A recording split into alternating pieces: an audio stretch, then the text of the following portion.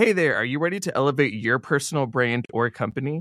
Meet Viral Growth, your one-stop shop for video content and audience building. Imagine growing your brand organically on social media without the hassle of editing videos for hours. With Viral Growth, it's a breeze. They handle the brainstorming, scripting, and editing while you simply just hit record.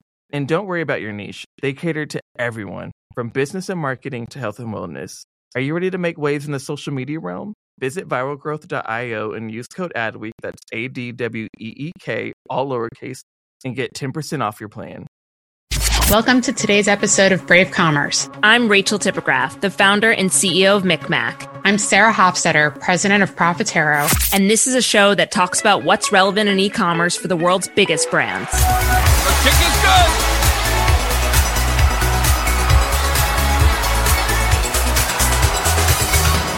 Today, we are releasing Super Bowl 55 special with the one and only Gary Vaynerchuk. Gary, thank you so much for joining us today. Ladies, it's a real pleasure. Thank you for having me. We couldn't think of anybody better to join to talk about the Super Bowl, not just the event itself, not just the ads themselves, but the totality of the surround sound. This podcast about bravery in commerce. Last year, VaynerMedia had some pretty audacious spots out there. We don't want to just talk about what you've got going on. I want to get your point of view on, let's start with connective tissue. How much of online, offline connectivity do you think we're going to see with brands for the Super Bowl? Not enough. My intuition, which I'd love to be wrong about, is the Super Bowl remains a creative showcase for agencies and brands and has not enough utilitarian thinking behind it. Now, I haven't seen the lineup of who's doing spots, but if there are some more progressive internet-based companies, you may see a little bit more connecting. But in general, there's still way too much bought up by the biggest brands in the world to do something with a celebrity in it for awareness and call it a day. You know, I'm a humongous Super Bowl fan from the cost of the media distribution because I care a lot about common sense, actual consumption, not impressions and MMAs and things of that nature. And there's nothing like Super Bowl in the world, let alone America, because the sport of watching the commercials is real. People are excited to watch the commercial. I'm excited about what we got for Scott's. I think it's pushing the envelope a little bit. I do think it's an incredible brand opportunity. I think when you nail a Larry Bird, Michael Jordan spot for McDonald's, I think that has trickling down impact. Apple and all the other things. Budweiser was it works. It matters. I love brand. But in 2021, where every single person has a phone in their hand ready to do something, whether say this commercial stinks or is awesome or do something, I don't think there's enough connecting.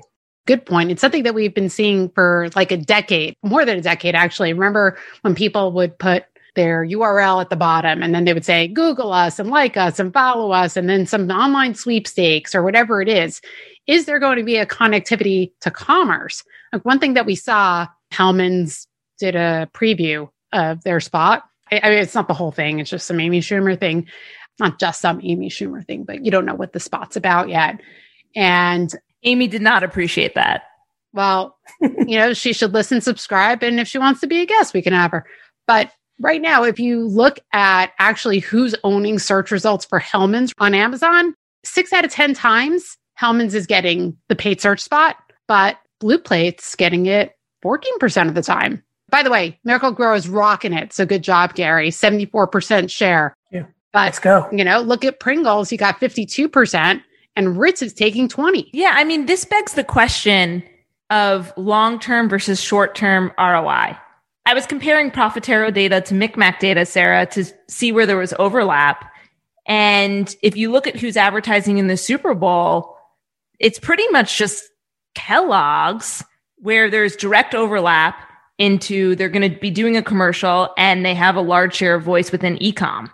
Everyone else, not really advertising in the Super Bowl from a TV standpoint. So it begs the question of the role of a Super Bowl spot and whether we would actually want short-term ROI directly connected to e-com versus long-term brand gains. I think the answer is both. There's no reason not to aspire to both. And I think the most creative executions can achieve both. You're going to have creative brand people who think a URL or a phone number or sweeps dirties up the thing, right? Then you've got Squarespace and GoDaddy who've been laughing at people for years because they've been driving their business with it because they've had more direct short-term business impacts.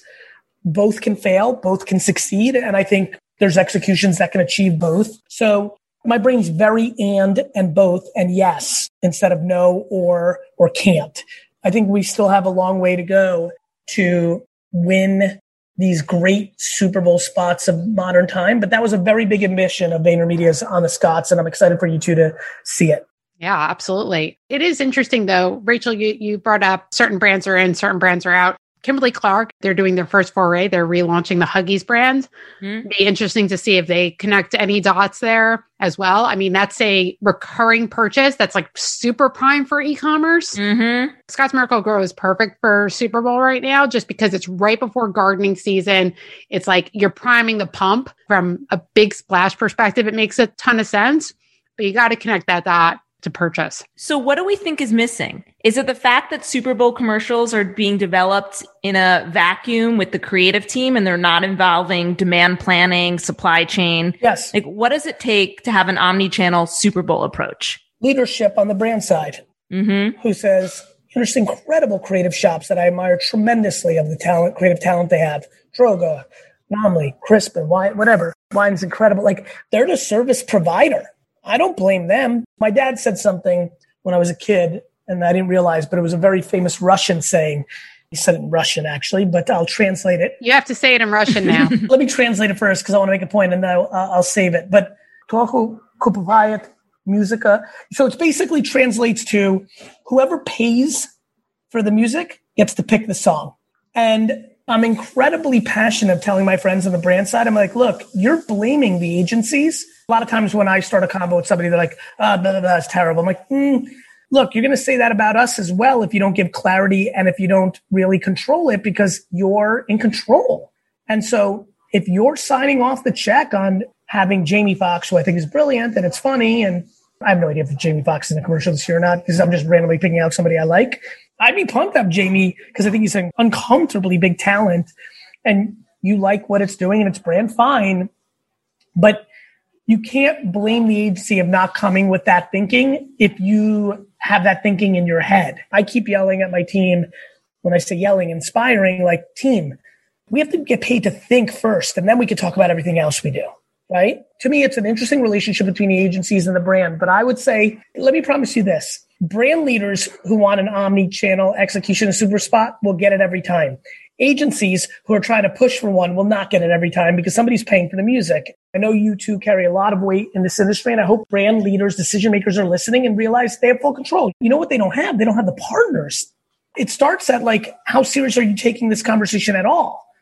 Right? If you don't have the partners for the thinking, you almost feel like you can't get that. So you're almost resigned to like, let this great creative agency just show me their best idea.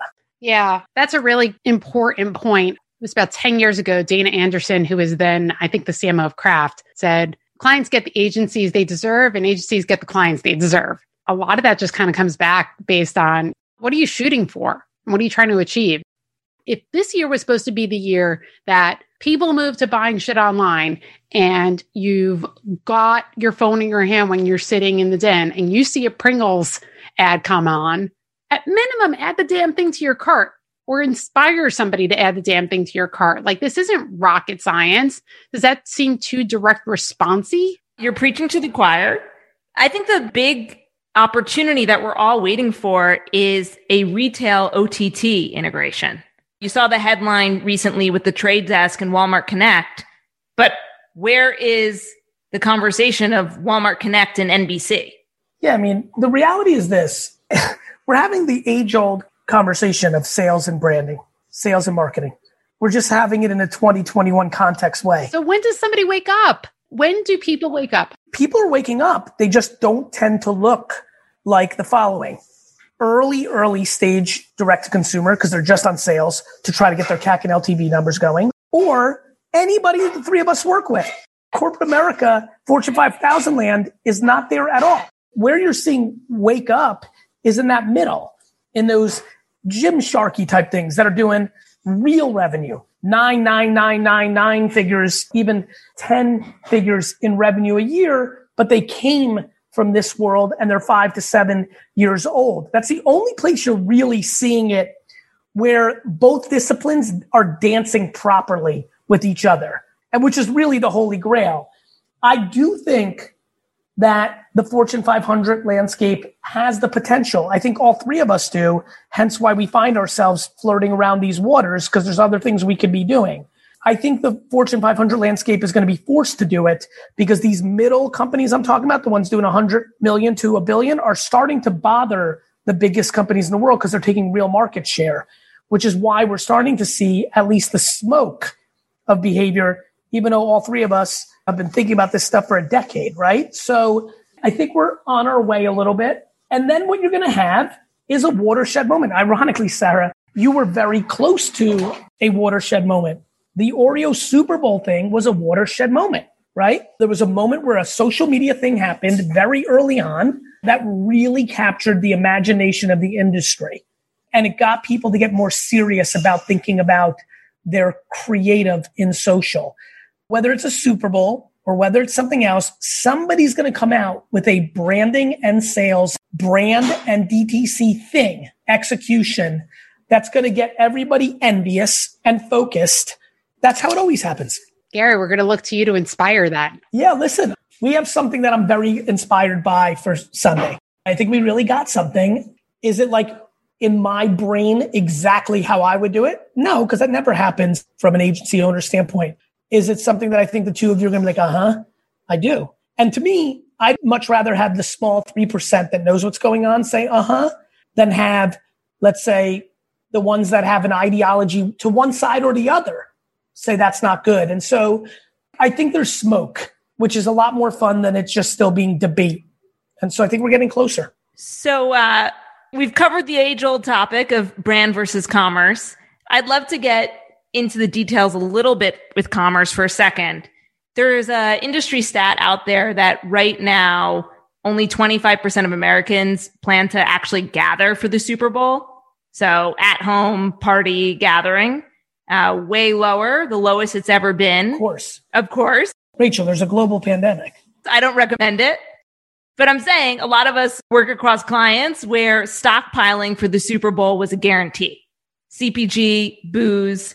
So how are you, both of you, preparing your clients right now for probably what will be their lowest Super Bowl sales ever in grocery and spirits? I can tell you from our clients, because I've had a lot of meetings last week and I had already several this morning, their business overall is so much greater because the off-premise bar restaurant world is gone that they don't give a crap. Meaning, of course, they give a crap, but like they care about business and overall their business is up. So the end. We're seeing the same exact thing. At this point, it's all about PPA. Not to get like super geeky, but are you selling the right pack size for the right party? So as long as you've got like the right pack and mix, then you're going to be happy because it's not that fewer people are going to be watching the Super Bowl. I think IRI reported that it's going to be the same kind of viewership. So the parties will be smaller. There'll just be more screens being watched. Doesn't mean you're going to be eating any less. In fact, they're predicting that cost is going to go up. Investment is going to go up. It's just going to be on smaller quantities across more people. And what do we make of folks that we've all worked with, like Coca-Cola, Olay, Avocados of Mexico, not advertising in the Super Bowl this year? To me, it's a non-event. To me, it's just serendipity of strategy, timing, different things. Budweiser's AOR, I have a very good sense of why they're not in this one. It has to do with there's things that are working. And again, this is a funny one for me because I genuinely believe Super Bowl is the spot. Ironically, even though we've been the AOR, we haven't been doing the Budweiser Super Bowl spots the last 2 years because they go a little bit more in the way of things that I'm not as excited about, right? And we've had our at-bats and they've subjectively decided, and I actually like how Budweiser does it. They bring a lot of different people's thinking to the table. It's a big bet.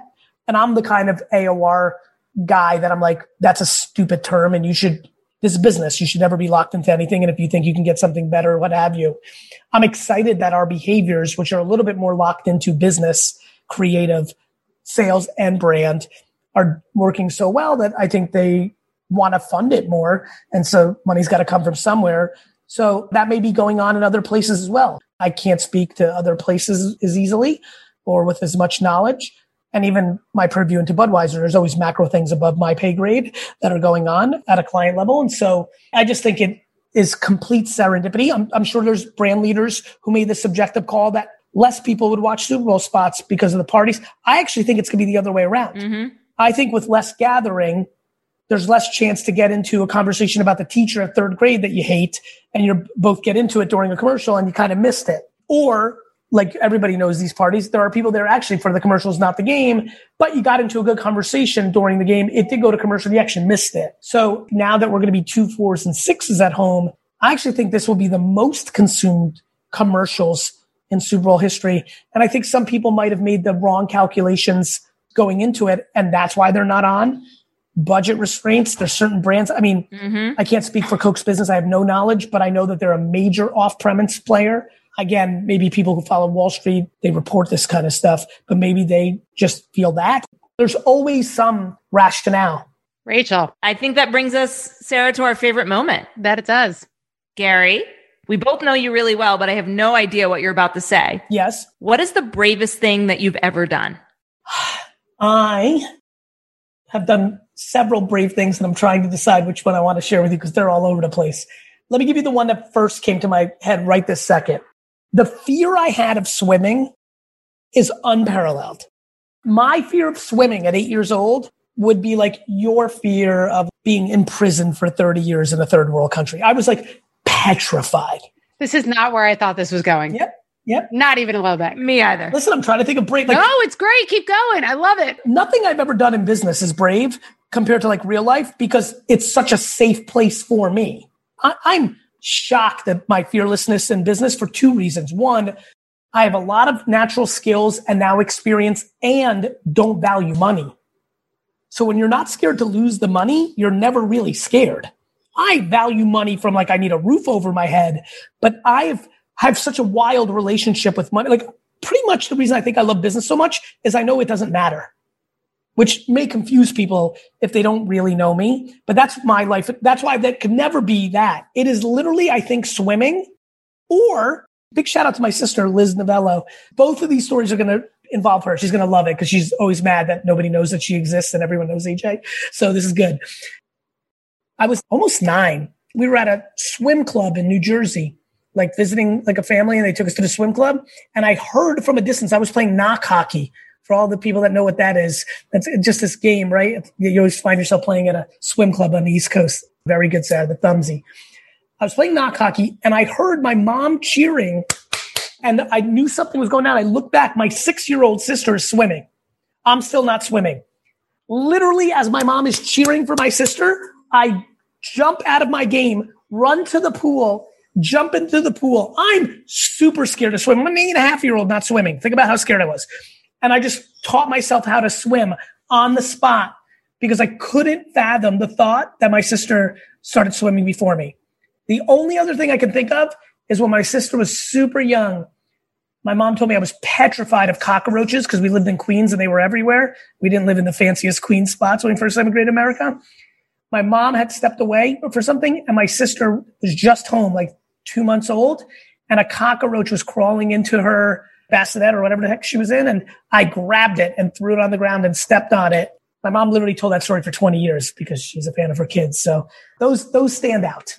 I love the competitive spirit. You see, you look at that swim story as like a bravery story, which it certainly is. It also is like 100% the competitive spirit as well. 100%. All we need is for your sister to make a bid for the New York Jets. I'll owe him in a second. Makes you know me so well. That is awesome. Gary, thank you so much for joining us. Thank you guys so much. Thank you. Well, thank you, folks. There's no better person to learn about Super Bowl and commerce than Gary Vaynerchuk. See you on the next episode. Thanks for listening. Please leave us a rating and review on Apple Podcasts. Follow us on Spotify and Google Podcasts. And don't forget to share this link with a friend. Hey there, podcast fam. Are you ready to break free from the social media rut? Hold on to your hatch because we've got just the thing for you. Meet Viral Growth, your one-stop shop for leveling up your online presence. Whether you're a personal brand or a company, they've got the tools and know-how to take you to the next level. With Viral Growth, Forget about those endless hours of video editing. They handle everything from brainstorming to polishing your content, so you can just focus on being awesome. And guess what? We're hooking you up with a sweet deal. Use code ADWEEK for 10% off when you sign up. Ready to take your social media game to the next level? Head on over to viralgrowth.io and let's turn those digital dreams into a reality. Hey, it's Paige DeSorbo from Giggly Squad. High quality fashion without the price tag. Say hello to Quince. I'm snagging high-end essentials like cozy cashmere sweaters, sleek leather jackets, fine jewelry, and so much more. With Quince being 50 to 80% less than similar brands. And they partner with factories that prioritize safe, ethical, and responsible manufacturing. I love that. Luxury quality within reach. Go to quince.com/style to get free shipping and 365-day returns on your next order. Quince.com/style. Hi, I'm Jackie Cooper, Global Chief Brand Officer at Edelman and the host of Touch of Truth, a new podcast launching on the Adweek Podcast Network. My dad gave me this incredibly smart piece of advice: meet everyone once. As a result, I've met some of the most fascinating and inspiring people on the planet. Now on Touch of Truth, we're coming center stage and sharing the mic to experience stories of truth, insights, and visions for the future that will challenge your way of thinking. Touch of Truth is available wherever you listen to podcasts. New episodes come out every Tuesday. I do hope to see you there.